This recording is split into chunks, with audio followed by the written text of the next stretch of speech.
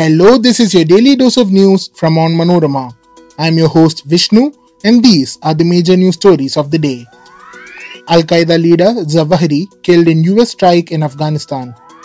Kerala monsoon, casualties rise to 11, holiday declared in 2 districts tomorrow. Enforcement Directorate raids National Herald office and other locations in money laundering case.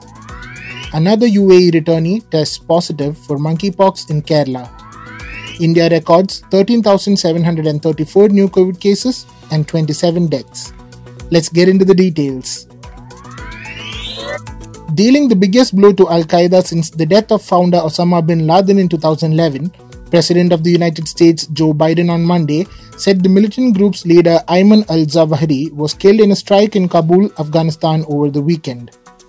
Zawahiri, an Egyptian surgeon who had a $25 million bounty on his head, helped coordinate the September 11, 2001 attacks that killed nearly 3,000 people in the US. US officials, speaking on the condition of anonymity, said Zawahiri died after a US drone strike in the Afghan capital of Kabul at 6:18 a.m. on Sunday. US intelligence determined with high confidence through multiple intelligence streams that the man killed was Zawahiri, a senior administration official told reporters. He was killed on the balcony of a safe house in Kabul that he shared with other members of his family. No other casualties occurred. Biden said Zawahiri was the mastermind behind the attacks on the USS Cole and US embassies in Kenya and Tanzania. According to a senior official, Zawahiri's death deals a significant blow to Al-Qaeda and will degrade the group's ability to operate.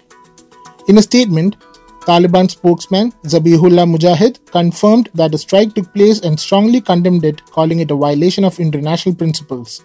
Zawahiri succeeded bin Laden as Al-Qaeda leader after years as its main organizer and strategist, but his lack of charisma and competition from rival militants Islamic State hobbled his ability to inspire spectacular attacks on the West. Heavy rains continued to batter Kerala on Tuesday, even as the state government adopted a slew of measures to minimize the damages and intensify relief work. 4 people lost their lives to rain fury in the state on Tuesday. With this, the total number of casualties has gone up to 11 as monsoon intensified in the last few days. Meanwhile, Kozhikode and Alappuzha district collectors have declared a holiday for all educational institutions, including professional colleges, on Wednesday. On Tuesday, the India Meteorological Department sounded a red alert in 10 districts, including Alappuzha, Kottayam, Ernakulam, Idukki, Thrissur, Palakkad, Malappuram, Kozhikode, Wayanad and Kannur. Thiruvananthapuram, Kollam, Pathanamthitta and Kasaragod districts were placed under orange alert. The Chief Minister, during a press meet on Monday, said an emergency operations center of the State Disaster Management Authority has been set up and control rooms would be opened in all districts and taluks. Besides, 4 teams of the National Disaster Response Force have been deployed in Idukki, Kozhikode, Wayanad and Thrissur districts, and 4 more teams will be deployed in Ernakulam, Kottayam, Kollam and Malappuram districts, said the CM. The Enforcement Directorate on Tuesday raided the head office of the Congress party-owned National Herald newspaper and 11 other locations as part of an ongoing money laundering investigation, officials said, a week after it questioned Congress chief Sonia Gandhi. The searches were carried out under the criminal sections of the Prevention of Money Laundering Act to gather additional evidence with regard to the trail of funds. The raids come after the probe agency questioned Congress President Sonia Gandhi and her MP son Rahul at its headquarters in Delhi.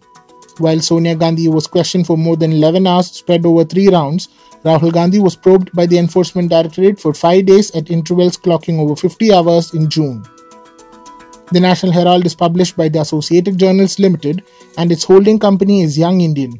According to officials, the location of a shell company in Kolkata linked to the case has also been covered in the raids. Sonia Gandhi and Rahul Gandhi are among the promoters and majority shareholders in Young Indian. Both have 38% shareholding.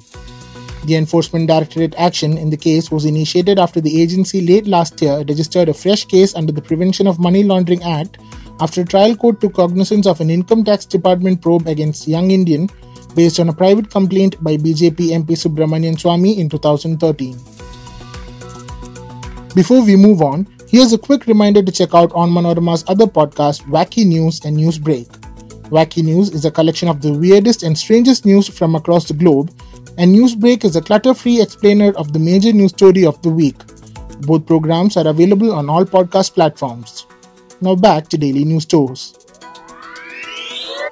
Kerala reported its fifth case of monkeypox on Tuesday after a 30-year-old who returned from UAE tested positive for the virus. He reached the state on July 27th. He is undergoing treatment at a hospital in Malappuram and his condition is stable, Health Minister Veena George informed. His parents and two friends who were in contact with him have been placed under observation, she added. With this, 5 people have been confirmed with monkeypox in the state. While the first patient was discharged, the health condition of those undergoing treatment in the hospital continues to be satisfactory. Meanwhile, Union Health Minister Mansukh Mandaviya on Tuesday informed the upper house that scientists have isolated the monkeypox virus and a vaccine like that for COVID-19 might be developed. Only contact tracing and vaccinating people who were in close contact with the disease carrier are required and there is no need for countrywide vaccination for this disease.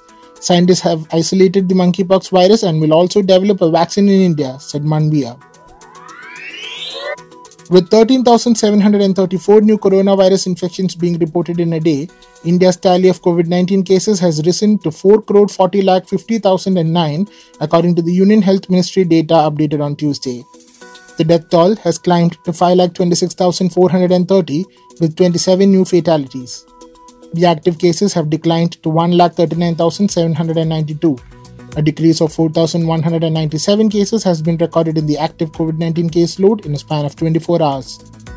The daily positivity rate was recorded at 3.34% and the weekly positivity rate at 4.79% according to the Health Ministry. The 27 new fatalities include 6 from West Bengal, 3 from Himachal Pradesh, 2 each from Delhi, Goa, Karnataka and Punjab, and 1 each from Chhattisgarh, Gujarat, Haryana, Jammu and Kashmir, Maharashtra, Meghalaya, Nagaland, Odisha, Pondicherry and Uttarakhand. That brings us to the end of this episode. Be sure to come back tomorrow. As always, thanks for listening to Daily News Dose.